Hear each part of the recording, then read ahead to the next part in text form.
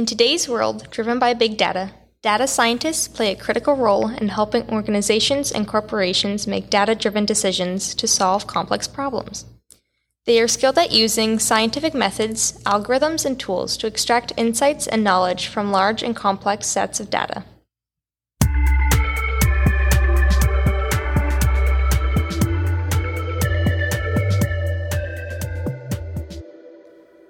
This podcast series was made possible by a grant from Intuitive, maker of the Vinci and ION surgical robotic systems. The Intuitive Foundation is dedicated to promoting the advancement of STEM educational programs, medical and technology research, healthcare training, and fellowship programs.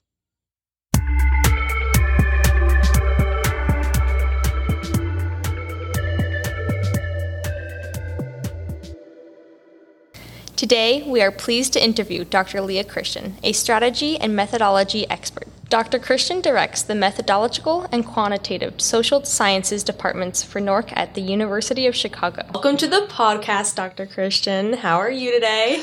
Very good. Thanks for having me. Of course. So I'm guessing that a lot of our podcast listeners are kind of wondering about what a research methodologist, I hope I'm pronouncing that correctly, what exactly you do. So could you start off by telling us a little bit about yourself and everything that you do?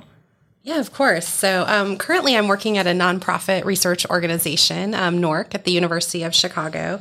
And we help governments, nonprofits, and businesses make better decisions through data and analysis. And I lead a department that focuses on designing research studies on a variety of topics, ranging anything from health, education, economics, etc. And in particular, we focus on the data collection approaches, the types of instruments or questions we ask, and the analytic and quantitative methods used for analysis. You're not the first to ask what a research methodologist is, so I'll give a little overview. But it's really someone who's an expert in the techniques and approaches for conducting social science research and analyzing data from that research. So we research and study the best ways to conduct surveys, focus groups, interviews, and a variety of other data collection approaches. And of course, the techniques for analyzing that data. There's been a lot of advancements in data science and other approaches for analyzing data. In my current role, it means I really work with our clients to help them design research that helps answer the questions they have, including what data sources and often kind of what data sources we're going to bring together for that. Mm-hmm. Well, that is so cool. But when you tell people exactly what you do, what is usually their reaction? Yeah, so often it takes a little more. People are like, wait, what is that exactly that you do? So sometimes it really helps to talk about particular projects. So I can give one example of a project I'm working on right now, which is a study for the Bureau of Labor Statistics. And in it, we started interviewing folks when they were in their teen years, including their parents and siblings, and then we follow them throughout their life. Wow. So we actually keep interviewing them every year, a couple years, and so we can really understand how they progress through the labor market and all the different factors that influence their career choices and decisions. And in particular, as a methodologist, we focus a lot on how do we keep participation high. It's really important that we want to follow those people and keep as many of those teens and follow them all the way through their lives. So things like how do we incentivize them? How do we contact them? And how do we kind of maintain a good relationship and rapport to keep that engagement high? That is so cool. So how did you actually get into this field? Were you interested in some of the research or data, or did you just stumble upon this path? Yeah, I've always been interested in data and research. That said, I went to graduate school for a kind of a emerging field at the time, which was environmental sociology that studies interactions between kind of societies and the natural environment. And I still did some of that, but I also met Don Dillman, who was a very prolific kind of survey methodologist, and started working as a research assistant for him in graduate school, along with a few other graduate students. And that really changed my focus, both kind of fueling interest in applied research and thinking about how I can kind of use research for broader good. I was glad to be open to that change, I guess I'll say, during grad school. Sometimes it's scary when you're like, wait, is this what I'm supposed to be doing? But it was a good move, and it's really launched a career for me. Absolutely, yeah. Well, I know that you were talking a little bit earlier about some of the projects that you do. Are there any other really interesting projects that you've worked on that kind of, I don't know, have some light attached to it when you're thinking back on them? Yeah, so I'll talk about one from the organization I worked at before, NORC, which is Nielsen, and we do media research there. So we're really interested in what people watch, what they listen to, what they look at online. And so there, one of the studies that was really interesting was designing a wearable device that wasn't just about kind of monitoring activity and the way we think about wearables, but we actually had sort of a way to collect codes from that are embedded in all the different TV programs and things that people watch and listen to. And so it was really fun to think about how to design something people would wear. What are the barriers to people wearing it? How do you incentivize them to wear it? And of course, all the measurement aspects of, is it collecting the data that we need? And at the level of kind of granularity to be able to do the analyses. Wow. You were the recipient of the American Association for Public Research, Warren J. Matosky, Innovators Award in 2017. The award is designed to recognize accomplishments in the field of public opinion and survey research. Can you tell me more about what you did to earn such a prestigious award? Yeah, APOR is a really interesting organization because they focus a lot on public opinion and innovative research methods. And they started this kind of Innovators Award. And the work that really spawned our winning that was started from my graduate school work. So we, at the time, it's hard to believe, it feels old enough now, I guess, that web surveys were just kind of in their infancy. And so we were just thinking about how do we really survey people via the web and online. And in particular, there were kind of two barriers, I'd say, that were really challenging. And one was that there's no, and still no really, email list of like everybody in the US, and so that you can actually sample and select from. So one of the things that we looked at is how can we then push people to the web from other modes or other ways. And so the approach was to send people letters and postcards via the mail and encourage them from there to go online. So we'd provide the link, passwords, we'd provide some instructions on how to do it, because at that time people were still really new even to using the internet for this type of purpose. And then we followed up with other modes because we knew not everybody had access to online. And so you really wanted to make sure you had a representative, probability-based sample of people in the US. And so a lot of the early work we did was with paper, kind of using paper surveys as a follow-up, and increasingly also using phone in person and other modes when needed. And you may remember, hopefully some of you completed your 2020 census, or at least your parents did. And that was the methodology used for the 2020 census. So it's kind of been exciting to now see it being used across all these major surveys, both in the U.S. and internationally. Yeah. Well, I'm sure that there's still so many people who have trouble using their phones for that kind of stuff. So I don't blame them. But in your job, you have access to a lot of data. Can you tell us some of the ways that this data is collected? Yeah. So one is, I talked a little bit earlier about how we kind of design data and collect, through surveys, focus groups, interviews, usability studies. And there we really focus on, who do we want to contact? What kind of data do we want to collect? What questions do we ask? What is increasingly, I'd say, used as a complement to those kind of design data sources are the data that's all around us. I sometimes call these kind of organic data sources. In essence, they're collected as we interact with organizations, the government, all of our devices that we have. And so all of this kind of more passively or data that's collected for other means. So some examples we use a lot in research, administrative records. So when you interact with a company or with the government, a lot of that data then becomes in administrative records that can be shared and used for research purposes. The other big ones, of course, anytime you interact online, there's a whole record of every website you visited, or if you're on your phone, every app. And of course, all of our devices as well. So wearables, any of your smart devices at home, all of the interactions there, all of those devices are collecting data that can then be transformed and used for research. Yeah, so once this data is collected, what exactly, do you use that data for? Like, are there any examples of how, the data can be used to help improve the lives of other people, or does it help with other problems, or what kind of stuff like that? Yeah. So I'll give one example from the health kind of area that we do research in. And there we're often combining these kind of design data sources with these more organic data sources. And some of the major kind of sources within the health field that are used are all of your interactions with insurance companies. There's kind of records of all of that kind of give a picture of your interaction of care.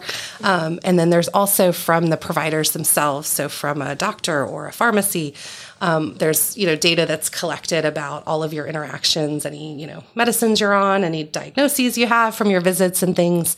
And so in a lot of the work we do, we combine those types of data with then asking people about different things. And it can give us a full picture both of kind of what we're seeing in terms of care, but also, their experience and some of the challenges they have. And ultimately, for many of our clients, that can then translate into decisions and, making improvements. We know disparities in health exist a lot via race, poverty levels. And so a lot of times we can use this data to really understand those outcomes and try to improve, working with our clients at the organization I'm at now to really help, improve and make people's lives better and improve their healthcare access or their needs. Mm-hmm.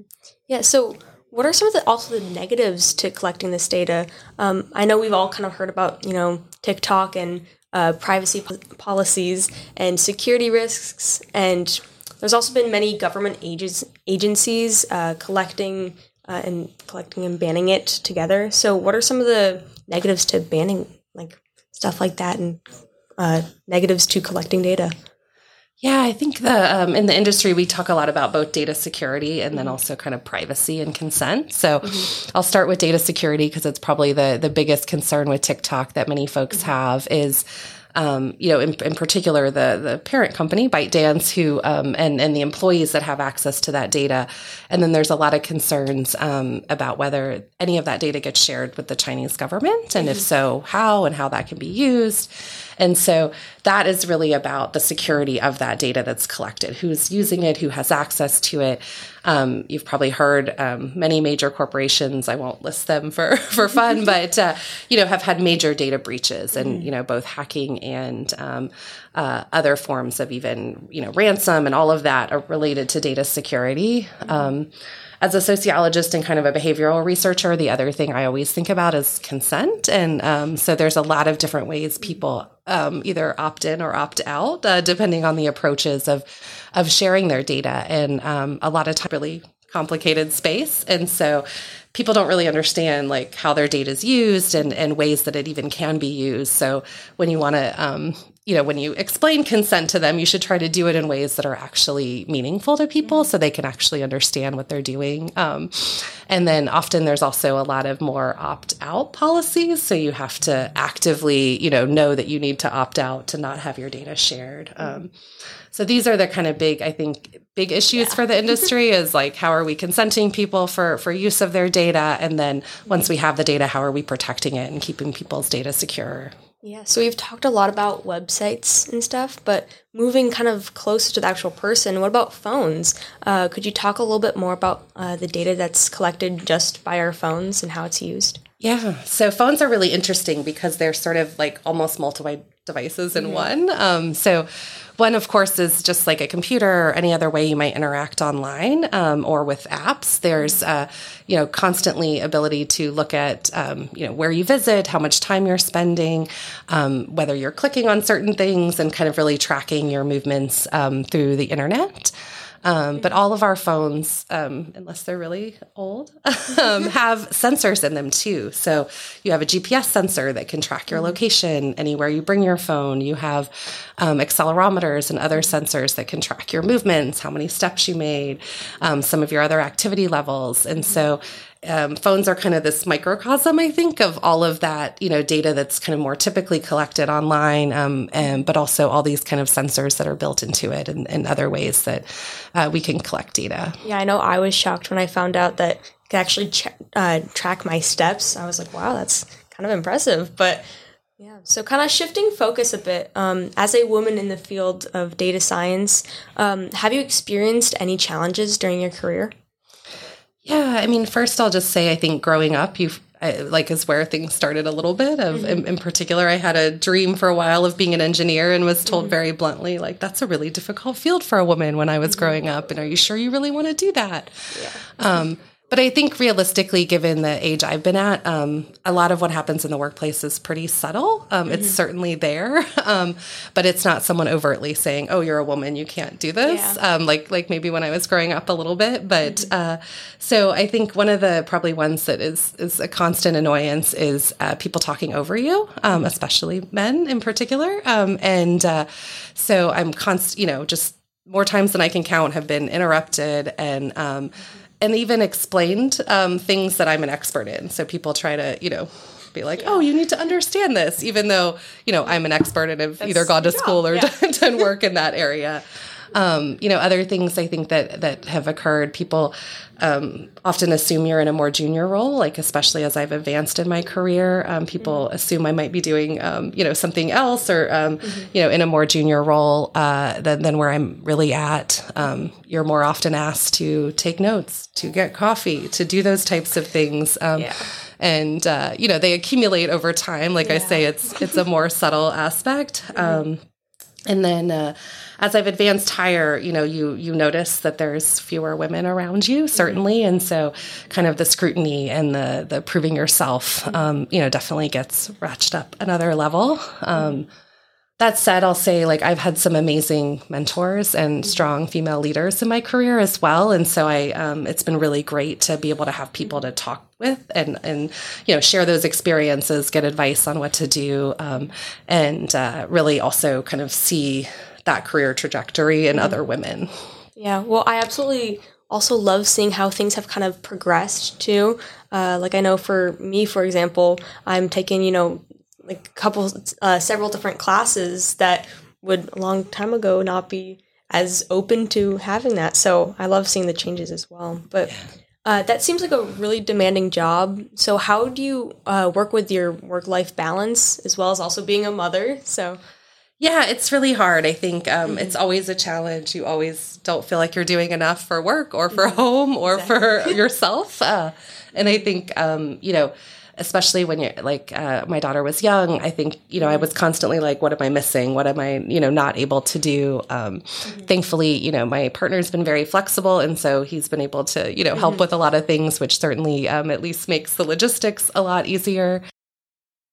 But, and then I think as I've grown a little bit, I've also been able to remind myself that if I don't spend any time on myself, then I can't be a good, employee or a good mother. So, and as my daughter's gotten older, it's helped to be able to put myself, out there a little bit more, especially exercise has been a really big thing for me, and being able to, it's amazing how both impacts your physical and your mental health to be able to, especially here in Florida, get outside, most days and get some exercise. So I think the hardest thing for me is I've traveled a lot throughout the years, so I haven't always lived where I've worked and or just needed to travel for client meetings and things. And so I think you feel really detached there. But then I'm thankful for my phone, even if it's tracking me, because I can have a video call with my daughter and text and at least still feel like I'm kind of, catching up and things. But I think travel is one of the harder aspects for sure. Absolutely, yeah. So what other advice or guidance would you give to young girls who are ready to pursue a career in the field of methodology? Yeah, so some of this is probably broad advice for girls pursuing a lot of careers, but I'd say one is be open to new possibilities. So throughout my education and my career, I haven't always said, this is exactly what I want to do next. And that's been what's happened. And a lot of times opportunities were presented. The current job I'm in, somebody approached me and asked me about applying for the job and wanting to come there. So I say just always kind of be open to the possibilities that are presented to you. And of course, think them through, see if they're right for the time. But you can plan it all out, but it's not going to happen that way anyway. Yes. So, be open to those changes along the way. I think for women in particular, find a mentor, or better yet, multiple mentors. Yes. And I think for me, I've grown a lot through, especially other women mentors, but just in general, people who are, experts in the field, but also experts at giving you feedback and helping you grow. So be open to that feedback and, listening to it. But I think you're not alone out there. So having a mentor, having other people to help guide you is really important. And then lastly, and I think this is really key for STEAM and research methodologist is, it's okay to take some risks. It's okay that things won't always work out as you expected. We often learn the most when we think of something failing or something, not being as successful as we would have liked. And so I think people are always so worried about sort of the ramifications of that, but, be open to that and really focus on learning and kind of how you can continuously kind of learn and try new things throughout your life and in your career. Absolutely. Well, that was some great advice, and it has been absolutely wonderful having a chance to talk with you today. I appreciate you taking time out of your very busy schedule, as we've seen, to be a guest on this podcast. So thank you. Thank you. It's been exciting to be here today.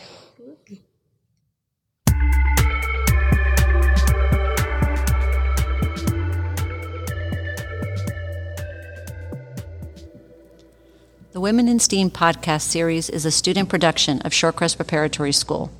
Theme composed by Julia Lagakis. Artwork by Shannon Ross. Hosts Aspen Slavic-Gerlach, Adelaide Oman, and Ava Peters. Sound engineering Leilani McIntyre. This podcast series was made possible by a grant from Intuitive, maker of the Vinci and ION surgical robotic systems. The Intuitive Foundation is dedicated to promoting the advancement of STEM educational programs, medical and technology research, healthcare training, and fellowship programs.